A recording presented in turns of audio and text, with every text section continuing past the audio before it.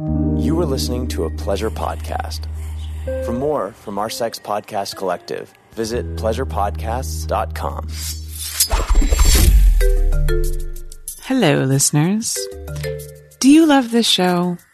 Are you thinking to yourself, man, it's so great that Holly gets all this free content for us to enjoy. I wonder if there's any way that I could support her and help her to create even better content. Well, you can. And I'm going to actually give you something in return for your support. By joining my Patreon at patreon.com/Holly Randall Unfiltered, not only will you be supporting this independent endeavor, which is my podcast, but you will also get all kinds of super cool perks that are available exclusively to members of my Patreon. That means that you will be able to watch my interviews live as they happen and therefore access them way before everybody else does. You will also be able to get signed prints from my guests. You'll be able to access exclusive bonus content, such as My LA Porn Life, the podcast that I do with my production manager, Eva, as well as some exclusive interviews that I do on set with some of the biggest stars in the industry. There's so much at my Patreon for you to enjoy, and I would absolutely love it if you would just go give it a peek, see if it might be worth couple bucks for you to support the show that you love so much. So go to patreon.com/Holly Randall Unfiltered. That's patreon.com/Holly Randall Unfiltered. Hi, I'm Holly Randall, and welcome to my podcast, Holly Randall Unfiltered. This is a show about sex, the adult industry, and the people in it. I'm a 21-year veteran of this fascinating little industry, and as the eldest child of the trailblazing erotic photographer Suze Randall, you could say I grew up in it. So forget everything you think you know about porn, because this show is going to change your mind. My guests are some of the biggest names in the industry, and we unabashedly reveal the real behind-the-scenes stories. The funny, the inspiring, the tragic, and the bizarre. Everyone has an opinion about sex work, but few people actually listen to the sex workers. So sit back and prepare yourself for a podcast which is honest, raw, and unfiltered. Today, I'm really excited to have porn star Adria Ray in the studio. This is a really, really great interview. Adria is a young female performer, and I have to admit, even though I've worked with her a few times and I always knew she was an intelligent girl, I didn't realize the kind of depth that this conversation would take on. We talk about all of these things that she's been through. She suffered a pretty bad depression and a suicide attempt that was kind of all over social media.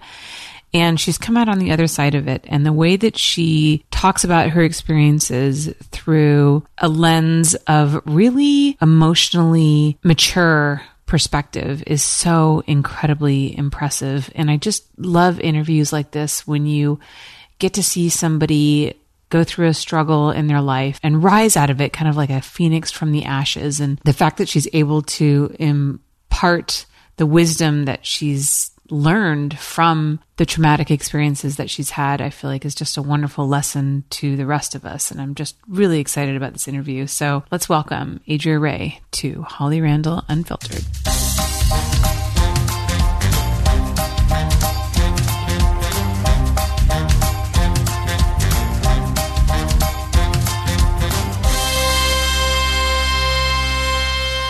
Hello, everybody. Welcome back to Holly Randall Unfiltered. Today, I have the lovely Adria Ray in the studio.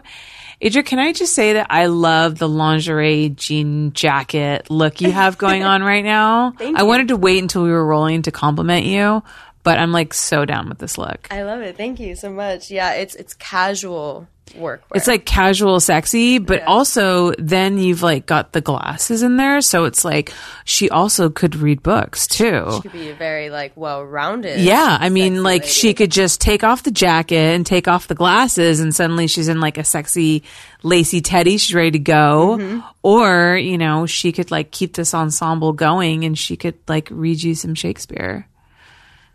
You never Candlelight know. dinner. Yeah. I mean, like so many opportunities with this outfit. It's fantastic. Yeah, it's very, and you got to add the sneakers with it. So then you're like, she could run away at any time too. Yeah, you never know. You better hold her interest because she could just be out that fucking door. In seconds.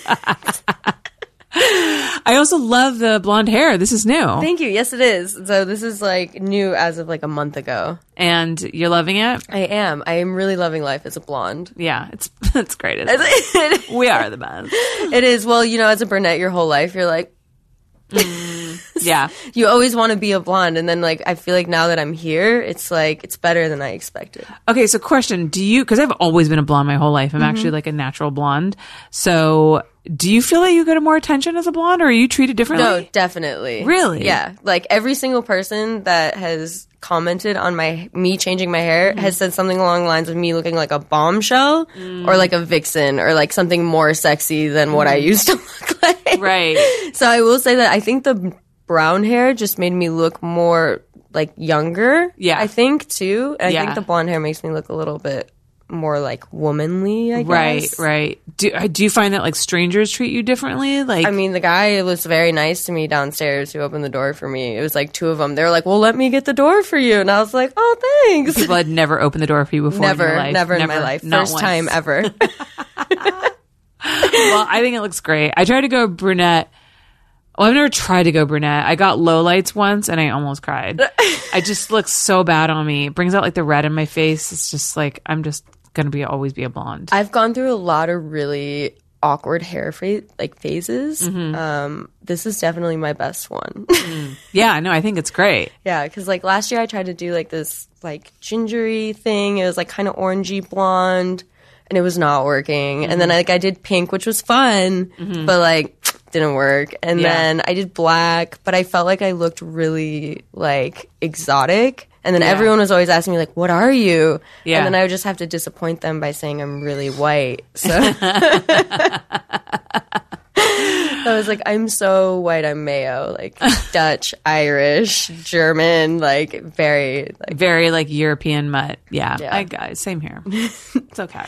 yeah. Okay. But with the black hair, it definitely made me look kind of like I don't know, like I got like Bosnian once, and then some other guy asked me if I was Armenian here. Okay. And then I got like Latina a lot, Yeah. Okay. but I think in SoCal, I think everybody just assumes that you're that living here. Right. I guess, you know what the best way to probably determine like what ethnicity you look like is to shoot a porn scene and see like what category they put you in. You know, like how Vicky Chase is Mexican, but like they put her in exactly. Asian scenes all the time because like people think she's Asian because they It's think she very looks true. Asian. Yeah. Because it's like the last acceptable industry where you can like stereotype racially, somebody. divide people and stereotype people.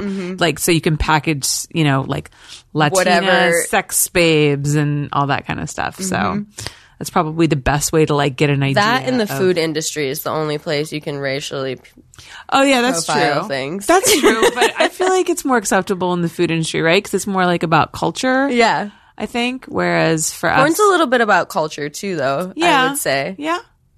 Because, like, you grow up with a certain culture, sometimes you're attracted to that. Right. Or sometimes if you grow up with a certain culture, you're attracted to the complete opposite. To the opposite, because right. you're not used to it. Yeah, that makes sense. But porn is such a weird psychology, like human psychology thing. Yeah.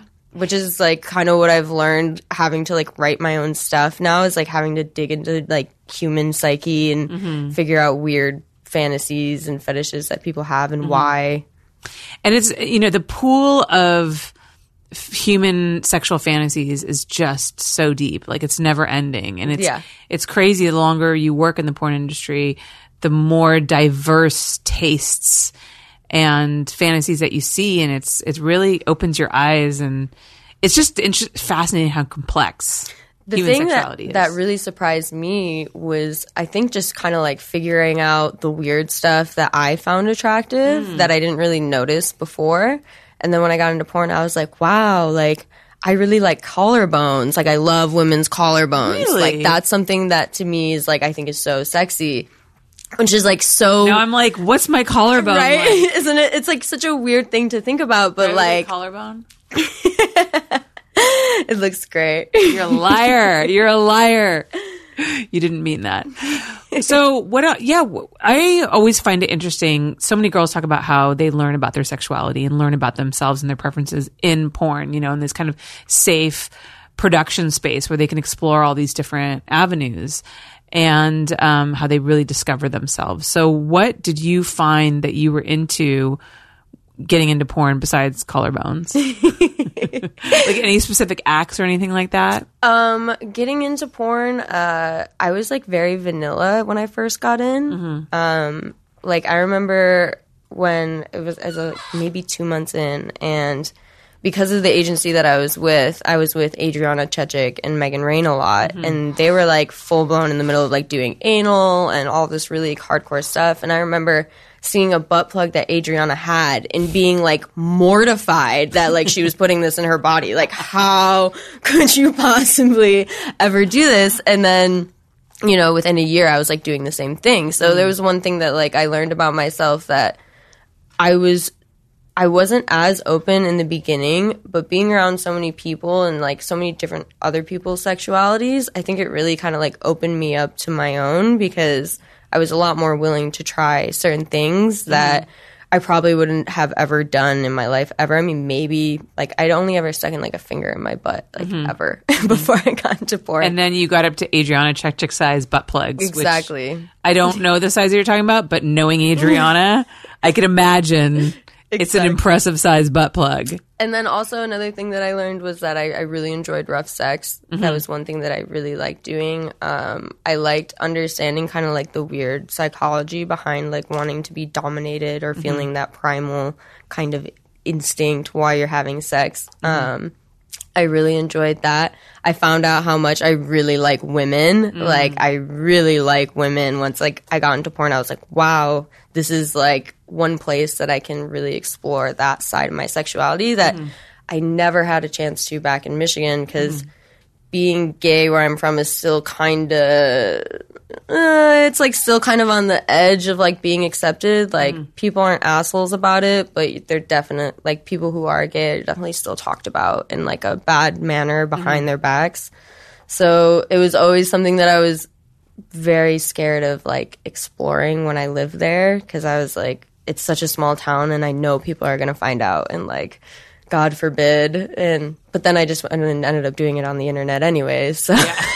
And then everyone found out, for sure. But at least I don't have to live there and deal with them. So right. It's a lot better doing it here versus where I came from. Yeah. So I want to ask you actually about you enjoying rough sex. Because there's a lot of people who feel like, you know, you hear the age-old porn is degrading to women. Look at these examples of these rough scenes where girls are getting like choked and like dick slapped and all this kind of stuff. I had somebody post this comment on my YouTube channel the other day, and they were like, why is all porn like this? Like, why do women always have to be victimized? And I was like trying to explain to them, like, some girls actually enjoy this kind of sex play. And so can you maybe like tell us a little bit more about that and why you enjoy it? And do you like talk to your partner first about kind of how far they can take it? You know what I mean?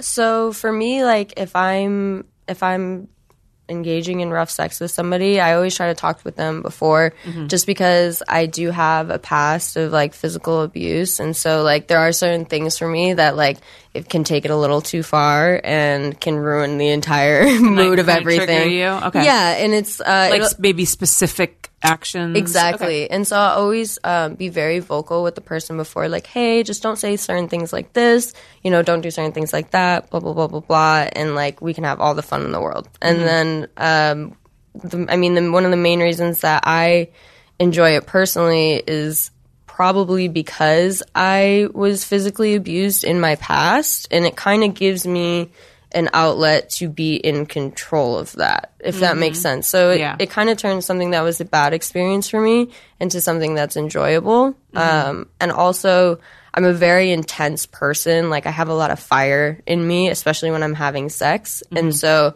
that can kind of translate into like this roughness. And I think having somebody that kind of matches that energy with me makes me enjoy it more because I feel like we're both kind of indulging in this really intense, really passionate, very kind of primal act with each other where it's like rough and intense. And also when you're doing that, you have to be very in tune with each other because you have to be very aware of each other's bodies, especially when you're doing a lot of rough stuff. So I think it kind of brings that intensity to like a higher level as far as like connection and passion and just overall intensity. So for me, I just like that kind of fiery like thing that goes with it. And probably just the really primal like part of like being dominated as well. I love that you talked about how having that kind of sex actually makes you be more connected with your partner because they need to be able to kind of read you and because it's so intense. Whereas I think most people think of it the opposite way, whereas like you're really disconnected and like the woman is just an object of like this man's internal anger. Right. So it's interesting that you put it in that way because I think so many people can't see it that it could be like that. And it's also so interesting to me, and I hear this from a lot of people, and I am by no means a psychologist or anything like that, but I find that a lot of people talk about using sex and porn to kind of help them heal from trauma almost, but in a lot of cases maybe reenacting something similar to whatever trauma that they had, but within like a safe space with certain boundaries and parameters set so that you know that you can like reenact this for whatever reason. And again, I don't understand human psychology specifically, but it's like it's safe for you again. Yeah, and I think it has a lot to do with power as well, because sex has a lot to do with power dynamics. Yes, and when you're put into a situation where you're like physically abused, all of your power is completely taken away from you, and that's kind of what the person gets off on. Whereas when you're engaging in rough sex with somebody consensually, you have now all the power in your court. I mean, you're trusting them to abide by your boundaries and blah, blah, blah, blah, blah, but you still have the power to stop it whenever you want. You can walk away whenever you want. You can end it the moment that you're uncomfortable. And I think that knowing that is the reason that girls are able to feel comfortable and almost kind of blissfully submit into this experience because they know they have the power in that situation. Yeah. And I think that for me is huge when it comes to rough sex. And especially on a porn set, which again, I know a lot of people think is the opposite, but when you're on a porn set, you're on a production set. So you're surrounded by people. So there's no way that this one person is going to take you past your boundaries. You're going to try to stop it. And he's going to essentially not allow you and hold you down. And you know what I mean? Like you have this safety net. This is obviously assuming that you're working with a reputable company and good people, because I know that people have had different experiences with bad directors or whatever. But, you know, you have like an audience there and everybody's working together to create this production. So like communication's like the most important thing. Yes, it's huge. And the company that I direct for, we should do a lot of rough sex, and we always try to talk to the girls before a lot. Like very, very transparent, very open, like this is everything that's happening. We want to know all of your boundaries, so the second that we see them being crossed, we can step in and say something in case for whatever reason we don't hear you, something happens, you know, XYZ. Right. And it's just taking care of people on set. You know, the more you take care of your talent, the more willing they are going to be to give you a really great scene. So. Right. And if they feel safe, then they can kind of lose themselves in the scene and it comes out so much better. Yeah. So that's a great segue into my next question, asking you about directing, because you are directing now and you're directing for Caden Cross for Deeper. Yes. Which is awesome, which is like a BDSM site, right? That's what you would call it? I would say it's like, I would say it's more along the lines of like female erotica. We try to really focus on like what women are kind of wanting to see. I mean, obviously a lot of our members are males, but I would say it's BDSM for women because it's not going to be like your typical woman roles. A lot of the roles that the women have are like more in power. It's fantasies that they want to be fulfilling, things like that. And I think even for our male viewers, I think that's very sexy because I think just having or seeing a woman that knows what she wants is kind of very... I wonder too if some people who feel guilty about watching porn, because we know there are a lot of them out there, if a man sees a scene where they see that the woman has agency and that she has power, it helps alleviate some of that guilt that Exactly. they might be engaging in something that's victimizing women. I think the best way that my boyfriend put it for me is that he makes porn that it looks like the women are actually enjoying it. Yeah. Like they're the ones that are fulfilling the fantasies, right. and they're the ones that want to be there. And I think that is what makes the site so great and such a great thing for me to write for, is because I love that it puts the women kind of like in that power position. Even if they're in like a submission type of role, they're still the ones that are putting themselves there because they want to be for whatever reason. Yeah, I mean, anybody who understands the BDSM world knows that the submissive has all the power because the sub sets all the boundaries, and the sub, they're the one who creates like the structure of exactly whatever you're going to do. Like the dom has to always abide by whatever the sub's limits are, and then you can play within those boundaries. Yeah, it's like a dance almost, back and forth. It's very balanced as far as power goes both ways. And it's playing with that power back and forth, and that's the soul of BDSM, is just playing with that power and kind of, seeing different ways that you can use it. And I think that's what really like makes the intensity of the scene, is just seeing it kind of like bounce back and forth between two people, whether they're a dom or a sub. Yeah. I mean, power dynamics between people are really interesting, and it, obviously seeps into all other aspects of our life. Everything, we're social animals. We all live in this pecking order world. So like, what better place to kind of either switch up those roles or explore those roles more so is in the bedroom. Sex is like our most primal action, and then you bring in like the social aspects of like human behavior into that, and it's just like this really interesting, intoxicating mix, which I think makes BDSM really interesting. It also feels like a very like cerebral form of sex. It's a lot more mental for sure. Yeah. So tell me about some of the scenes that you've directed for them, like maybe any particular favorites or recent ones. Could you perhaps tell us like the story or motivation behind it, like how that went? So one of the first ones that I ever directed was with my good friend Gina Valentina, and then I also directed Damon Dice in that one as well. And they were at a bar, and basically it was Damon was heartbroken over his ex and was moving out of the apartment. So we have this really awesome shot of him just sitting in the apartment. He's downing this bottle of tequila, and then he throws it against the wall where there's this picture of him and his ex, and it smashes everywhere. And then he ends up going to the bar, and he's sitting there, and then we see Gina, who is this girl that is really just looking for some guy to kind of use that night. And so that's kind of where her power role comes in, of like, I'm just going to find some guy to use. And so she sees Damon, who is kind of, vulnerable and like upset, and goes up to him and kind of starts kind of like talking shit to him a little bit, like, why are you sad at the bar type of thing. And that's when this power dynamic kind of shifts, and Damon gets really upset with her and ends up like taking her outside. And as a viewer, you're kind of like worried at first, because you're like, oh no, like this guy is like now taking this girl to an alleyway, like what's going to happen?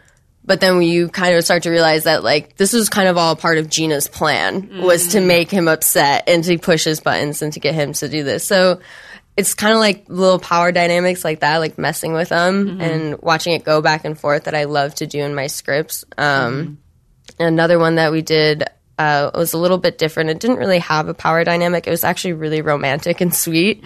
Was with Small Hands and Venus Sky. And I actually ripped American Beauty, that scene where he's laying on the bed and he has all the rose petals falling on him.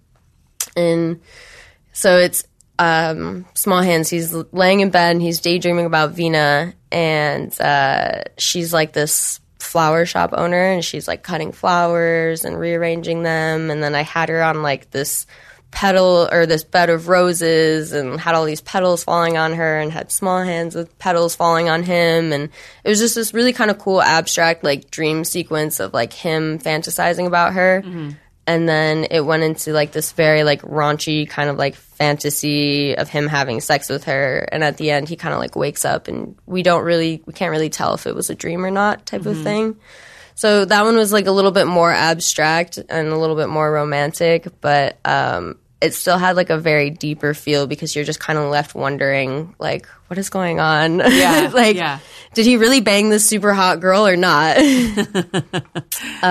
So it's been really cool. We've been able to do a lot of like very creative stuff, and she's given me a lot of creative room to do kind of what I want to do, which has been an amazing opportunity for me because it's just, I think it's incredible that somebody trusts me this much to do what I'm doing because I started off just doing content for myself. And so having somebody trust me like with their production and their site is just like incredible, especially only being 23. I'm just like, how?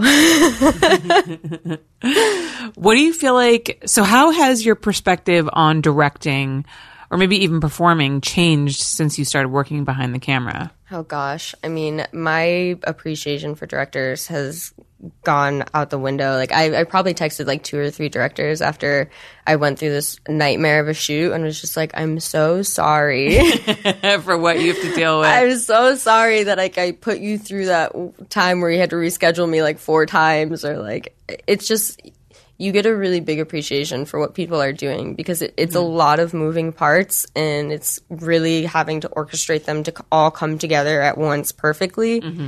And my favorite saying that I've now coined is that it's not a porn shoot until everything tries to go wrong at the very last second. Yeah.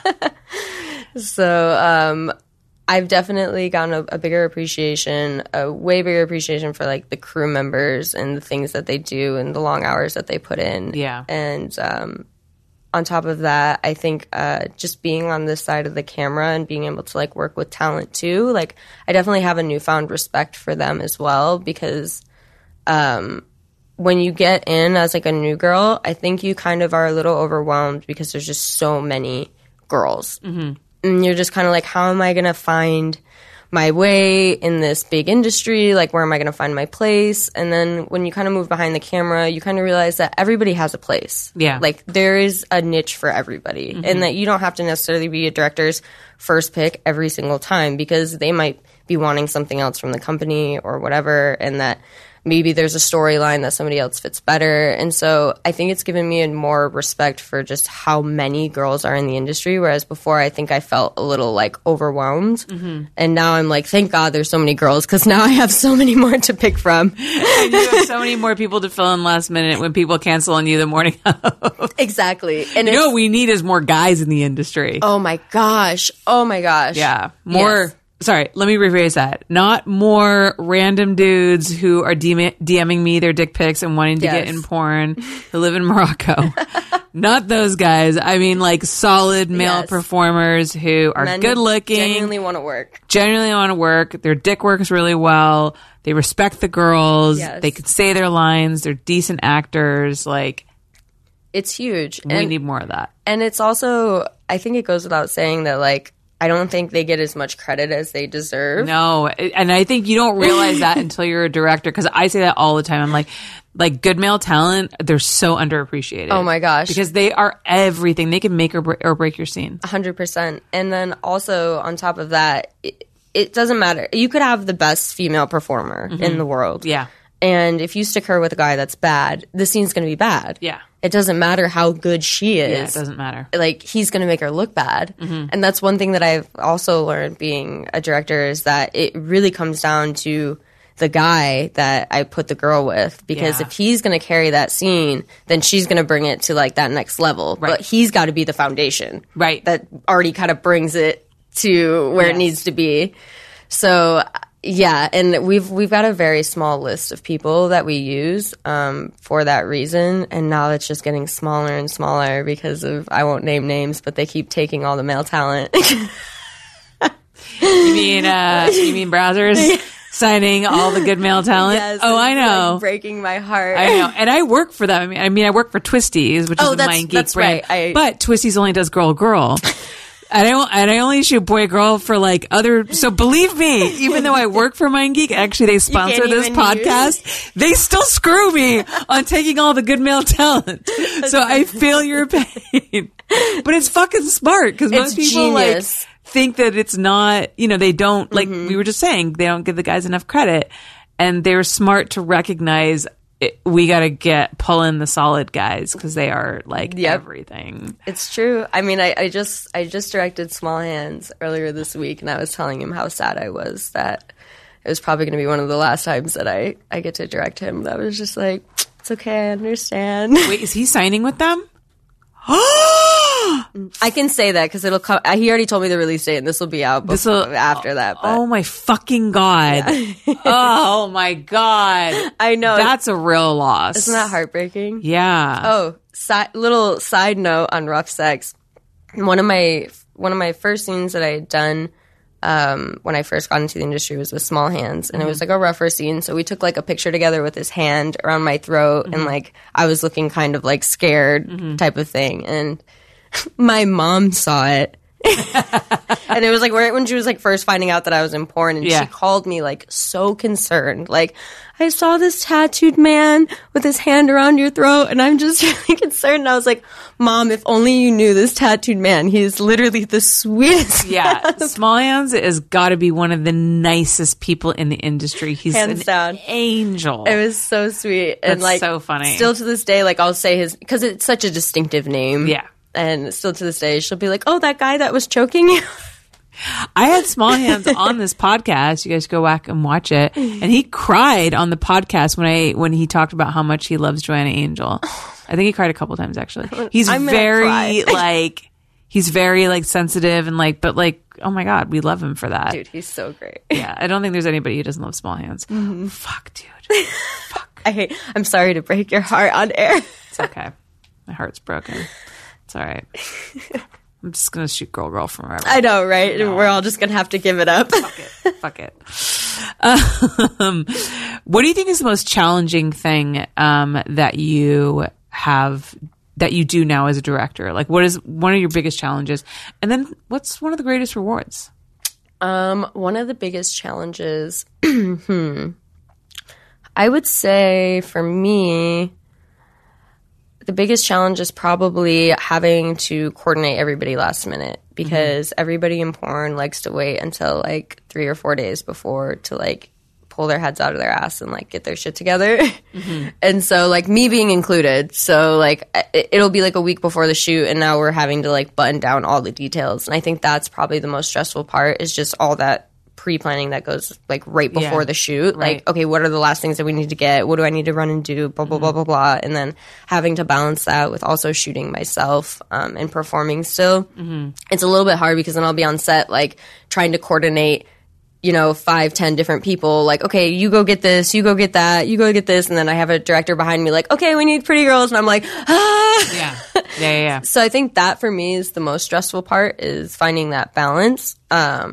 But other than that, I think the most rewarding part is that once it's all said and done, watching all of that chaos come together full circle, and then finally seeing the final product, that is probably hands on like the most rewarding thing.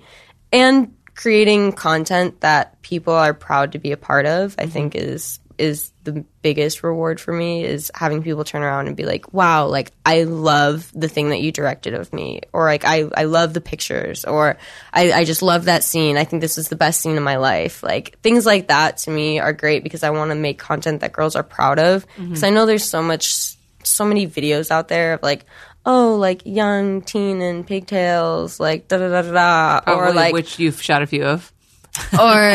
or just something ridiculous, or something that's like a little bit humiliating that you're not really that proud of, that's out there. So I want to shoot stuff that girls can actually show other people and be like, look at this thing that I did. It's really cool, and I look amazing in it, and I feel sexy in it, and look at how great I look fucking in it. And that for me is probably the best thing about it.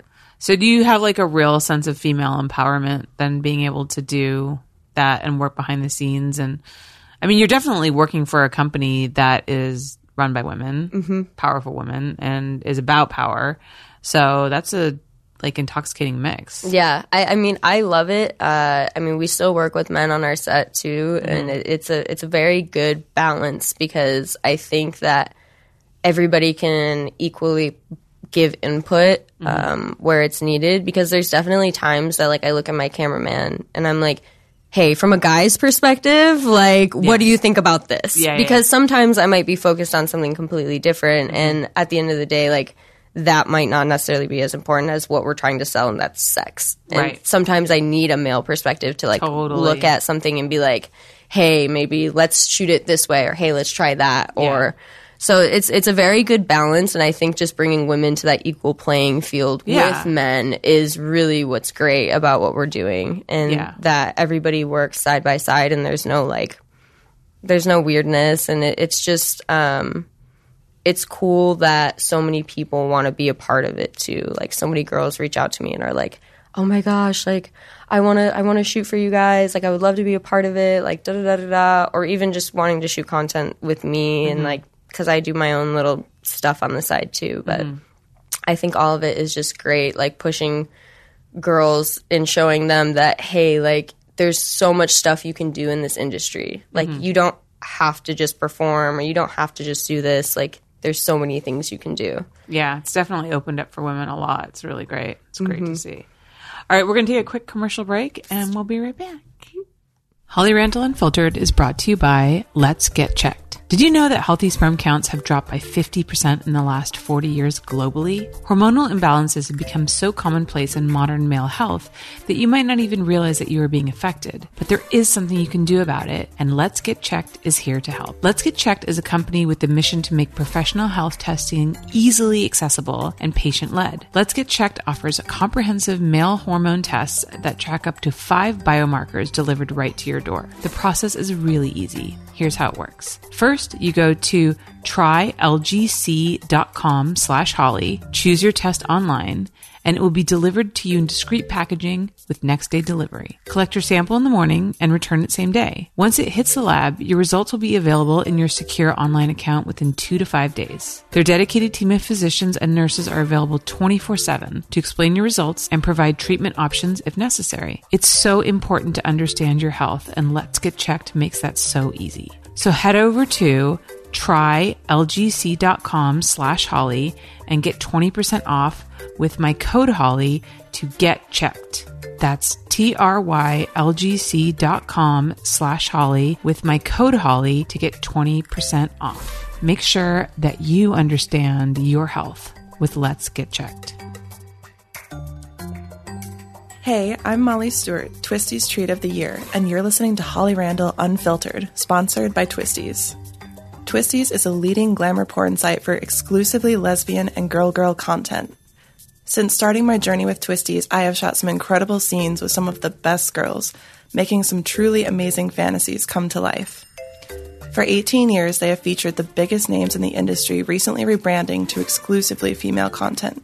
Twisties stays focused on raising the bar of what modern porn looks like, while highlighting the up-and-coming talent of our generation. Their Treats of the Month and now Treat of the Year give viewers a taste of what their favorite girls are like under the wrapper. My journey since being their Treat of the Month in January of 2018 has been incredible, and I can't wait to see what they have in store for the future. To unwrap the hottest treats and mouth-watering scenes, visit Twisties.com and find them on Twitter at Twisties and Instagram at Twisties Treats. Okay, so we're back. So I really love seeing, how you've progressed. I know you've gone through some difficult times, and I really wanted to have you on the show because I saw you were directing and I saw you producing some really new content, and I've also seen you go through a lot. And I love the story of, women who have hard times and who come back and reclaim their power, because that's also my story. I struggled with alcoholism and relapse and all that stuff. So I've been through that cycle. And, that redemption and coming back is like so powerful and amazing. And I think it's a great, important story to tell. So do you want to talk a little bit about all of that? I would love to. So just to give the people listening a little bit of backstory so they know what we're talking about. I believe it was in 2018. No, 2019. Nope, 2018. I had to check the date on my arm.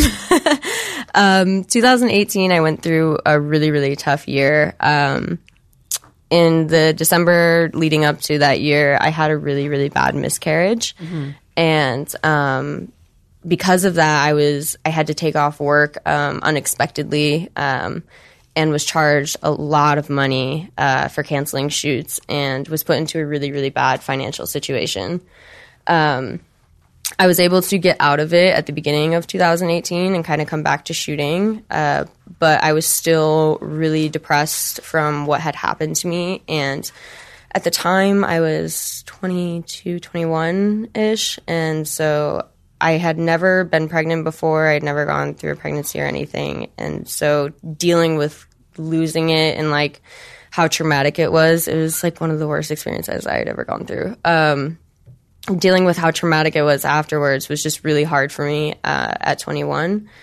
And on top of that, like, my agency was putting a lot of pressure on me to just continue to perform at the level that I was performing at, which was, at the time, I was shooting maybe 20, 15 times a month. And it's a lot for any performer, for any human being. I mean, being on set that much, you barely have any time to yourself, you know.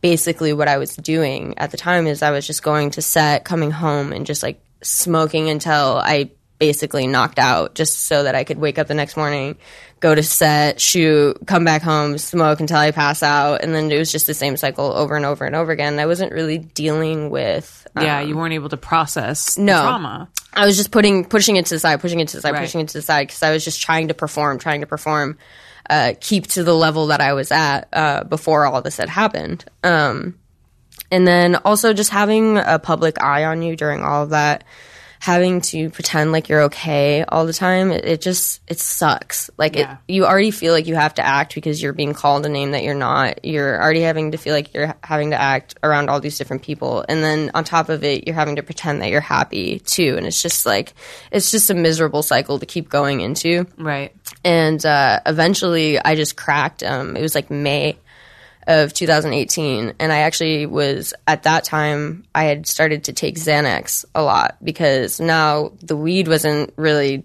doing it for me, and I was still having to perform, so I started taking Xanax, and I was like, this is great, like, I don't feel anything, like, but also, in the same sense, I was a real asshole, like, I was a real piece of shit to my friends, to my family, like, to the person I was with, like, I was a very, very bad place. And it was May when it got to a point where I was like, you know what? I just don't even want to do this anymore because I know I'm letting all these people down. Like, all my friends can't fucking stand me because I've bailed on them. I've lied to them. I've told them that I'm going to stop doing this, and I just don't. And, you know, it's now gotten to a point where it's affecting my relationship. I know that this person's probably going to leave me because of what I'm doing, and da-da-da-da-da. And on top of that, I live in California, which is hundreds of thousands of miles away from my family. And I'm completely alone, and I don't have anybody here. And for some reason, I don't know why this is, but for some reason when you go through a miscarriage, it makes you feel really alone for some reason, or just when you lose a pregnancy, I think in general. I think it just makes you feel really alone because it's hard for anybody to relate. You know, it's hard for anybody to be like, oh, I get what you're going through, unless they went through the same thing. And even then, it's kind of hard to explain because everybody's situation is different. Right. So I was feeling extremely alone, and I just felt like I didn't really have an option. So I ended up trying to take my life by swallowing a shit ton of Xanax, and it didn't end up working at all. And I woke up the next morning, which I wasn't planning on doing, and I actually had a shoot that day. And I was so out of my mind that I actually tried to go to my shoot. Oh my God. I actually was like packing my shoot bag and was like zipping it up. And my boyfriend at the time was like, no, like, you're insane. Like, you're not going to set. Like, I know what you did last night, blah, blah, blah, blah, blah. And like, you need to call your agent and tell him what happened. And so I did. I told my agent what happened. I was like, I'm an idiot. Like, I tried to kill myself last night, da-da-da-da-da, all this stuff. And he tried to charge me a kill fee for the day. The irony anyway, of the name. No shit, right? I'm like, I wish. No, I was kidding. Anyways. So that's besides the point. So I tell him, and he basically told me, I'm going to have to take you off the site. And until you get your mental health back up to a state where you can perform again, I'm not going to put you back up on the site. Now, however, with these lovely porn contracts, you're not allowed to shoot or do anything, work for anyone, unless it's through your agent. Right. And he was basically saying that I was off the website, so that meant for the next you weren't working 3 months I wasn't going to be working. Right. Luckily, at the time, I only had probably 2-3 months on my contract, so it was really easy for me to just kind of like sit and wait it out versus, some people have 2-3 years sitting on their contracts still. So I took a break from porn, and I took a step back, and I took 3 months off to really just kind of regather myself and take time to heal what I wasn't healing prior to that. And it was hard. I'm not going to deny that I went through a lot even just in those 3 months following it, because it was really hard because everything came out publicly. Then it became a social media thing, and a lot of my girlfriends told me that I should, go out against Derek, and then I ended up doing that. And then it became like a whole entire media circus, and then it became just constantly my accounts getting taken down by this team of people that were trying to make sure that all of these things weren't being said, and da-da-da-da-da. And so it was a really stressful 3 months, and I didn't really do a lot of healing because of how stressful it was. And I just kind of threw myself back into porn after 3 months. And once I got back in, I just kind of went back to my old ways of just like, I'm just going to put this stuff to the side, and like, I'm just going to hunker down and work and focus. And that went on for like, I would probably say 6 months. And it really wasn't until 2019, like beginning of 2019, that I really started to get my shit together again after my suicide attempt. I was back to performing and I was back to shooting, but I was so skinny. I was like maybe 100 pounds when I was shooting. Wow. And like, you can tell in the pictures, like How much do you weigh now? I weigh 120 now. Oh, wow. Like 125. I can't imagine you losing 20 pounds. I know. And so like, it was like my face was sunken in. Like, you could see my rib bone. Like, it was just, I looked really, really unhealthy. And I think the worst part is that when you start to get skinny in, I think, any modeling industry, it sucks that people will say positive things about it. Oh my God, I was just having this conversation with somebody the other day. It really sucks because, and then in your brain you're like, oh, I'm fine. Yeah. So I genuinely really thought I was okay because everybody was telling me I looked great. They're like, your abs look great. Like, but you could see my abs because I was starving. Yeah. Yeah. And so I really thought I was okay. And then it wasn't until like beginning of 2019 that I went home by myself, and I had a conversation with my dad, and he was just like, you don't look like yourself.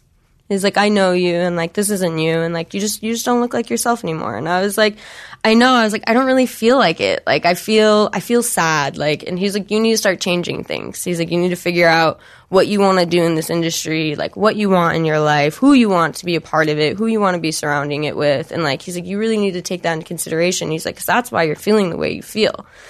And then when I got back to LA, I made a lot of changes. Like, I really tried to fix a lot of things around me, and I got out of the environment that I was in. I was able to kind of stand back up on my feet by myself. And even though, like, in that process, I had to go through like a bad breakup and like losing some friends and, some tough shit, in the long run, it pushed me to do so much better. Because then it helped me pursue what I really wanted to be doing, which was directing and shooting my own content and creating stuff that's really beautiful. And so I started to focus my energy on that and just creating really beautiful stuff and stuff that I was proud of that made me feel fulfilled to be in the industry. Right. And I think doing that and changing it from just kind of like a means to an end to something that I'm more passionate about was really my biggest turning point in my mental health for me. And just the people I was around as well. That was a huge factor. Yeah, absolutely. There's I was reading something about what makes human beings happy, and it's not money. Surprise. Shocker. But one of the greatest things that make people happy is a sense of purpose. Mm-hmm. And a sense of having a place in the world and that you matter. Yep. And that you're creating things that matter or you're doing things that matter. And that sounds to me like that's what you found. Mm-hmm. And it's been doing this has also given me a newfound appreciation for the industry and just everybody that's a part of it.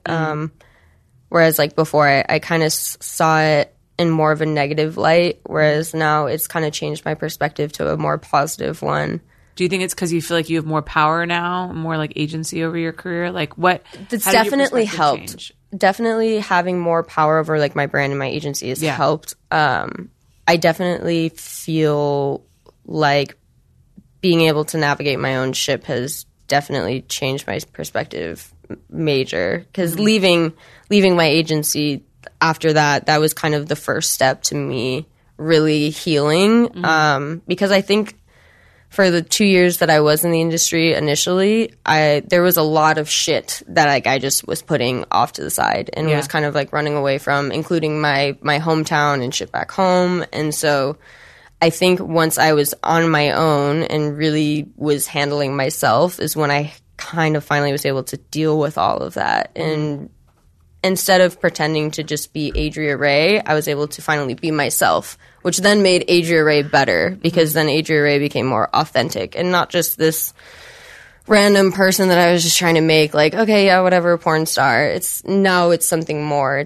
I want to be a woman in the industry that other girls can look at and be like, you know, hey, she went through shit, but she came out and she's doing better. And now she's actually doing stuff for the industry. And just because I'm a performer or just because I'm this or that doesn't mean that I can't do the same. Yeah, that's, I think, one of the greatest gifts of dealing with personal tragedies like that is knowing that you can come through it and knowing that your experience can help other people. Mm-hmm. That was, for me, like when I was going through my relapse and I spent 4.5 years trying to get sober and I was like filled with so much self-loathing and hatred and just failure, constantly trying to get sober and constantly relapsing. And I was like, what, you know, and I truly like to believe that everything happens for a reason. But when you're in those really dark moments, it's hard to believe that. It's really hard. But, you know, what I kept telling myself was like, all of this that I'm going through, it's just, I'm going through it because I need to experience this so that one day when I meet somebody else who's experiencing the same thing, I can tell them like, it's going to be okay. Mm-hmm. Like I went through the same thing and you're going to be fine. You just got to keep trying. So what do you think is like the greatest lesson that you learned from that whole experience? I think my greatest lesson was to really take a look at myself and what I was doing in situations. I played the victim a lot. Yeah, that's never going to get you anywhere. It's such an easy default thing to do. I played the victim a lot when I first got in, and just being young. You know, I think it's just being young. You really think everybody's out to get you because your parents aren't there to protect you anymore. Yeah. And for me, my biggest growth in all of that was really taking a step back and saying, hey, like what did I do to make that situation worse? What was I doing that was really leading me down this path of self-destruction? And that's exactly what it was, is I was just self-destructing all over the place. And everybody was telling me it, but I was just being a jerk and was saying that they were being mean to me. Right. And you're not being accepting or you're not being understanding. I'm going through a lot and da-da-da-da-da. And it's like, yes, we all go through a lot, but even when we're going through stuff, we still need to be able to take a step back and say, what am I doing? How can I make this better? What steps do I need to take to get myself out of this? And I wasn't doing any of that. I was just, I don't know, I think I was expecting somebody to do it for me or something. Yeah. But I didn't know who. I was like, maybe someone will come along. And save you, right? Yeah, but no one is going to. It's only you that's going to do it.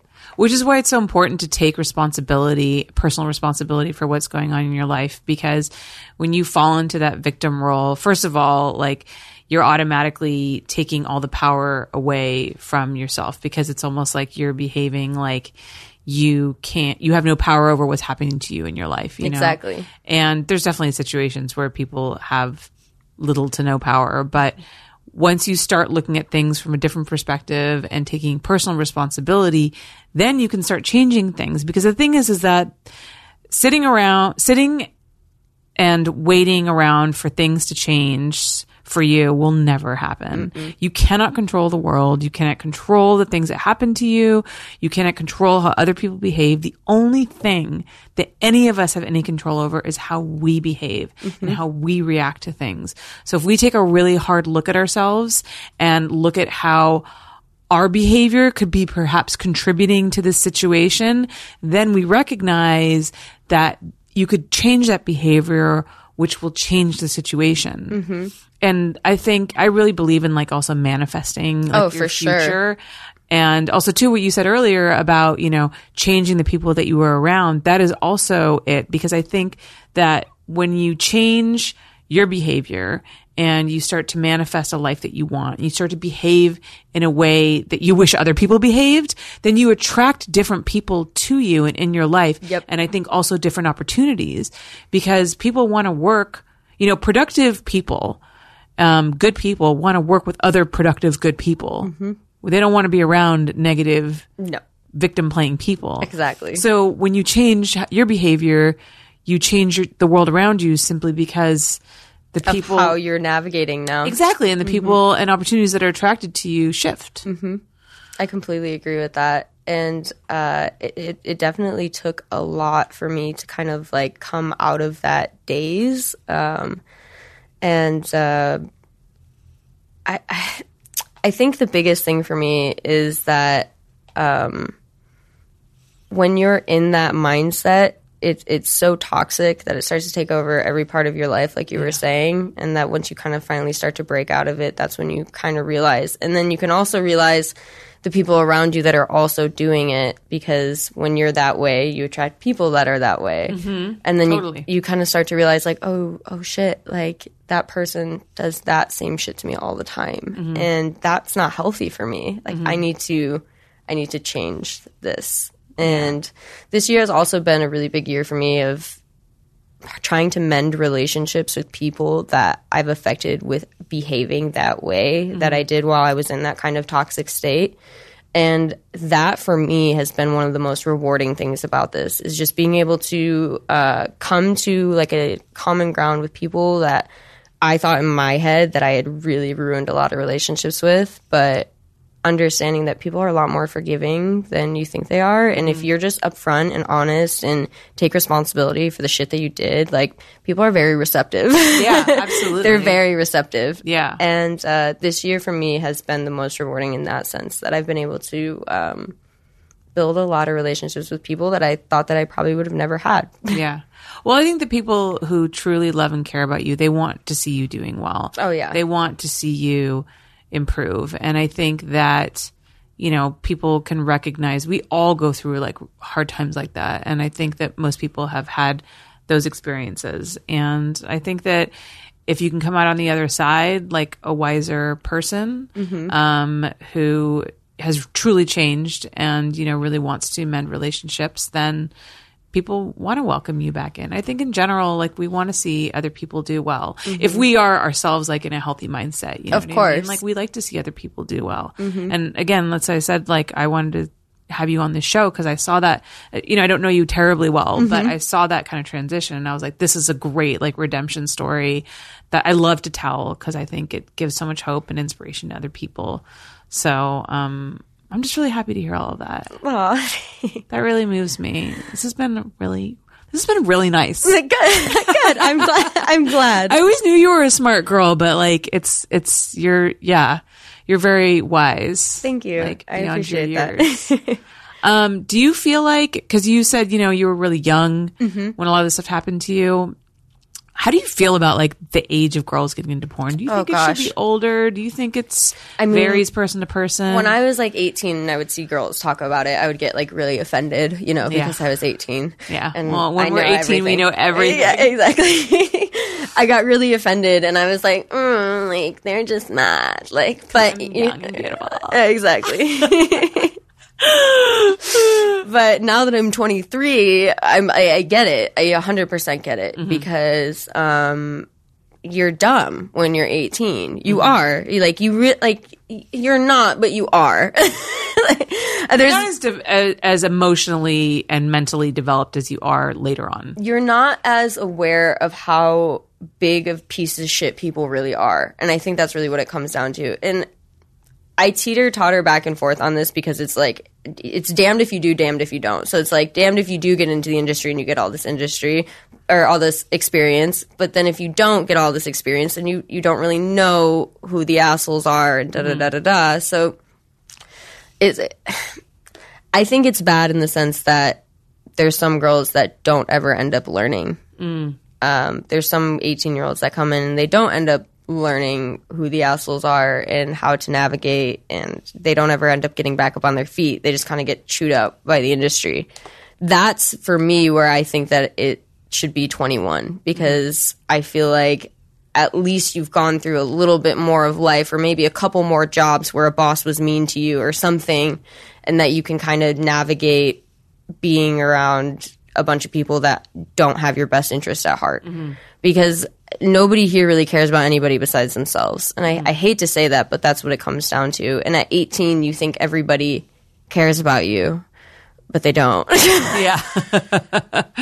They don't. They just care that if you're giving them a check or not. That's really the only thing they care about. Right. And I didn't really realize that until I went through all that stuff with my agent, that I was like, oh, I am literally just a number to you. And I took it really personally at the time, and looking back at it, I laugh now because it's like I was so naive to take it personally. Like it's not me. It's not who I am. Right. It's not our relationship that we had. It's business. Like it comes down to money, to numbers, to what we said on this day, to what we said on that day, to what we agreed on.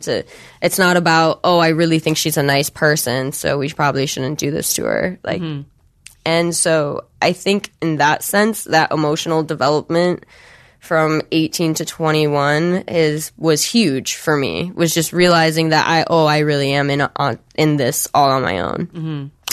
Though some people like never get it. Like some people never grow up. Because I hear you on one sense, and I agree with you for sure. Like you definitely know more at 21 than you do at 18, and you definitely know more at 25 and then 30, and you know. And now that I'm 41, I know everything. Of course. I'm the wisest woman on the planet. But there's also people who just get it earlier. Like I actually had Sasha Grey on a little while ago, and she got into the industry when she was 18, and she like knew exactly what she was doing. Like she came in with a plan, she had a purpose, and she like executed it, and she got out, and now she has like a successful mainstream career. Yep. Like she knew at 18, like there was no fooling that girl. But that's not common. No. I think Abella Danger is another good example. She got in really young, and I think she like, you know, kind of knew what she was getting into.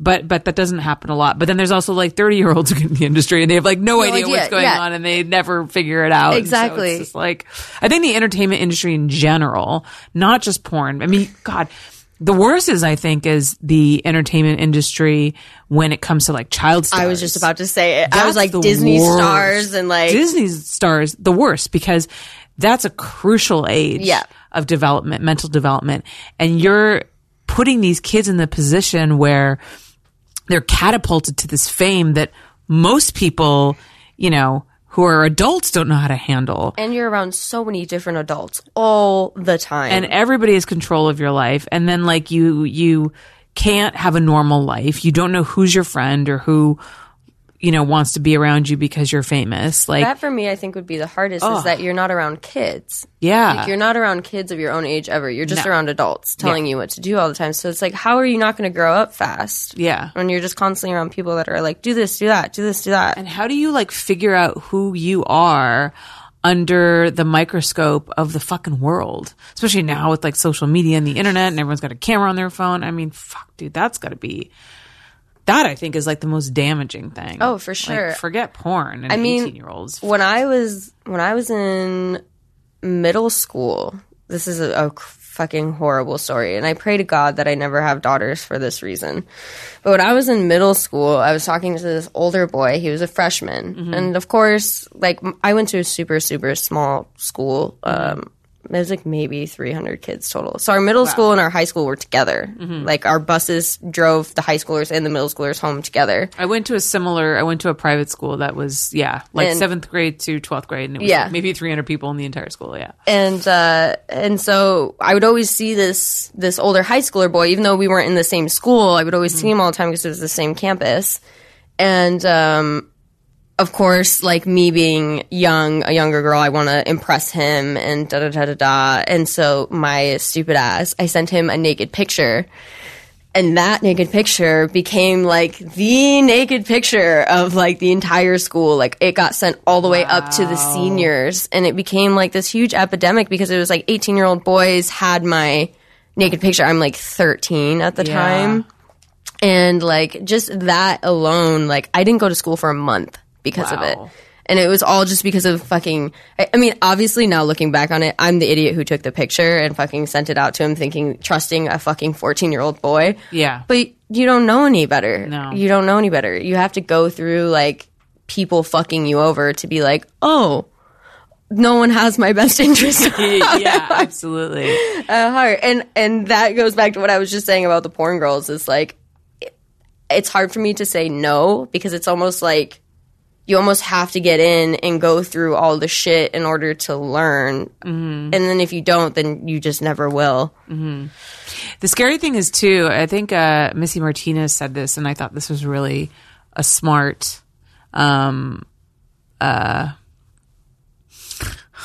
perception. Fuck, sorry. My words just float away sometimes. Perspective. And she was saying, you know, the thing about like being 18 years old and like being in porn is most 18-year-olds like go to college. Yes. Right? And they get to go to college and make all those stupid fucking mistakes and like fuck all the wrong boys like get and chlamydia get wasted. For the first time. Get chlamydia for the first time. Like just do all the dumb shit that college find people out you do. have herpes. Yeah, like fight with other girls and all of this stuff like plays out on a college campus, which is perfectly normal. And the only other people who know about this drama are your peers. But you go into porn and all of a sudden all of that like stupid drama that would normally play out like in college happens plays out porn. In porn on this social media platform. You get famous real quick and everybody's talking about you. I mean, you had this experience. And so your personal like growth and your traumas and all that nonsense, that stupid shit that we do when we're young, it plays out on this very public stage. Yes. And that's really tough. Yes. Like really tough. It and was. I mean, dude, in college, I did the dumbest shit. I'm so fucking glad I didn't grow up with the internet or cell phones or social media. I swear to God, I feel so fortunate for that. And I feel like I feel for you guys. Like this, it must be so hard to grow up as a young woman in today's society now. It was definitely difficult, like being in so young and like you said, having all of your traumas kind of put on display. And then also you add on top of that, like God forbid, you're dumb enough to get into like a relationship with somebody else that's also public, because then it's just now that all of that's magnified times two.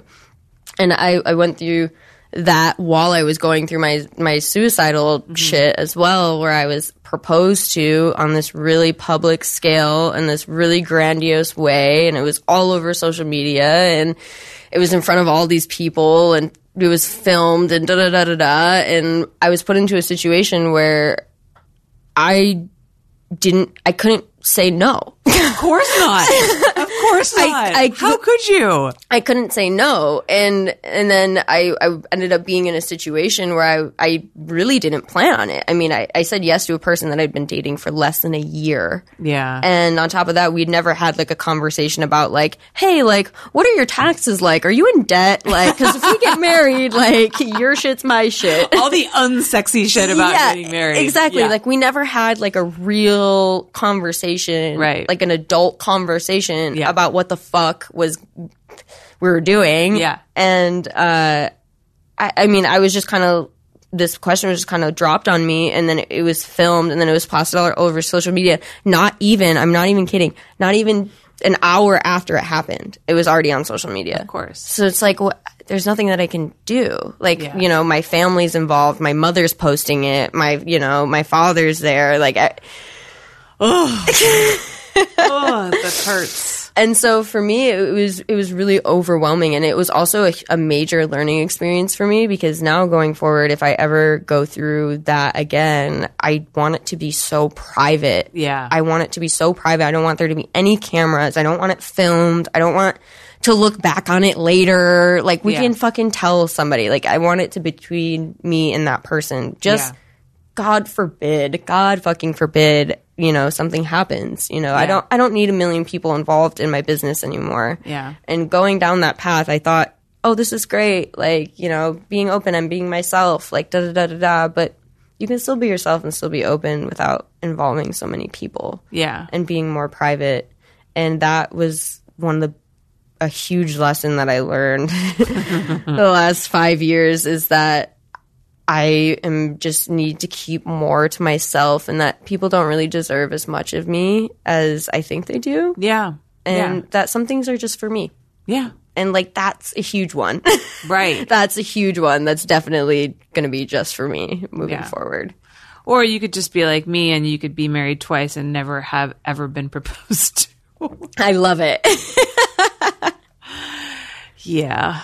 Hey, I'd rather be married than just be proposed to and then never make it to be married. Yeah, I guess that's a good point. I did make it to the wedding both times. Well, the wedding at the fucking courthouse. It's fine. I'm totally not bitter about it at all. It's totally cool. I got a ring though this time. I didn't get a ring last time. I got a ring this time. Anyways, enough about me. Oh my gosh. Thank you so much for coming on. Of course.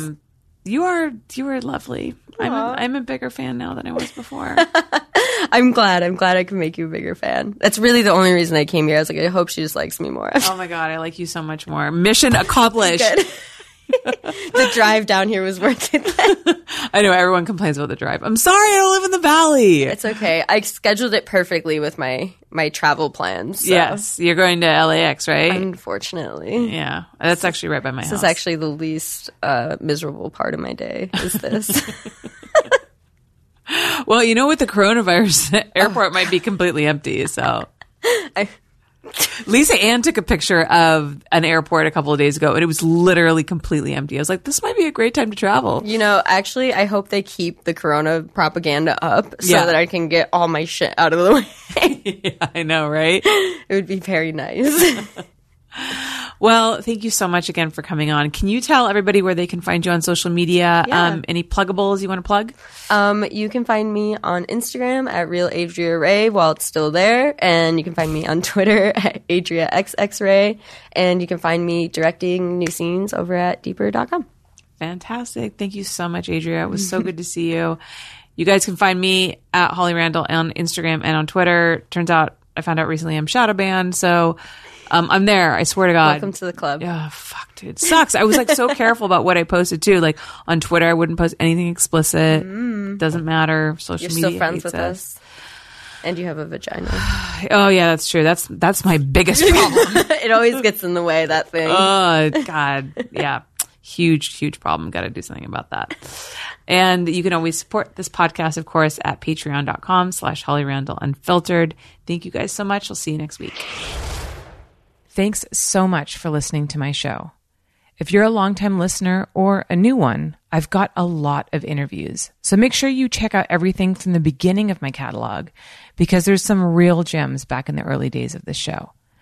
And if you enjoy this show, there's a couple of things that you can do to support it. First of all, if you listen on Apple Podcasts, rate me 5 stars and leave a review. It's incredibly helpful to get my show up in the charts. Secondly, you can join my Patreon for as little as $5 a month and watch the interviews stream live, which, by the way, gives you access to my episodes way before anyone else. You can also get signed prints, books, merchandise, such as shirts and mugs, access to my private Snapchat, and a free membership to my website, hollyrandall.com. Plus, I offer tons of bonus content. Q&A with your favorite guests that you cannot hear on the free platforms, and of course, my exclusive bonus podcast, My LA Porn Life, that I do with my production manager, Eva. It gives you a real and hilarious insight into what it takes to run a small porn company like mine. Because trust me, my job, though stressful, awkward, and facepalm ridiculous as it is sometimes, well, it's never boring. And we definitely give you the juicy behind-the-scenes dish that you can't get anywhere else. Plus, Eva's dating life is absolutely hilarious, and she holds nothing back. So, go to patreon.com/HollyRandallUnfiltered and join the community. Your support helps me in my journey to change people's minds about the adult industry, and hopefully the lives of the people in it. All right, guys, next week is a really special episode. I managed to get Dr. Eleanor Yanega on my show. If you don't know who she is a professor of medieval history, but not only that, she has a very specific study in sexuality in the Middle Ages, which is so interesting. We are going to learn so much about medieval history. Like, did you know that they had dildos and strap-ons? That cuckolding was a thing? And that sex work was actually legal and considered necessary? This and so much more next week on Holly Randall Unfiltered.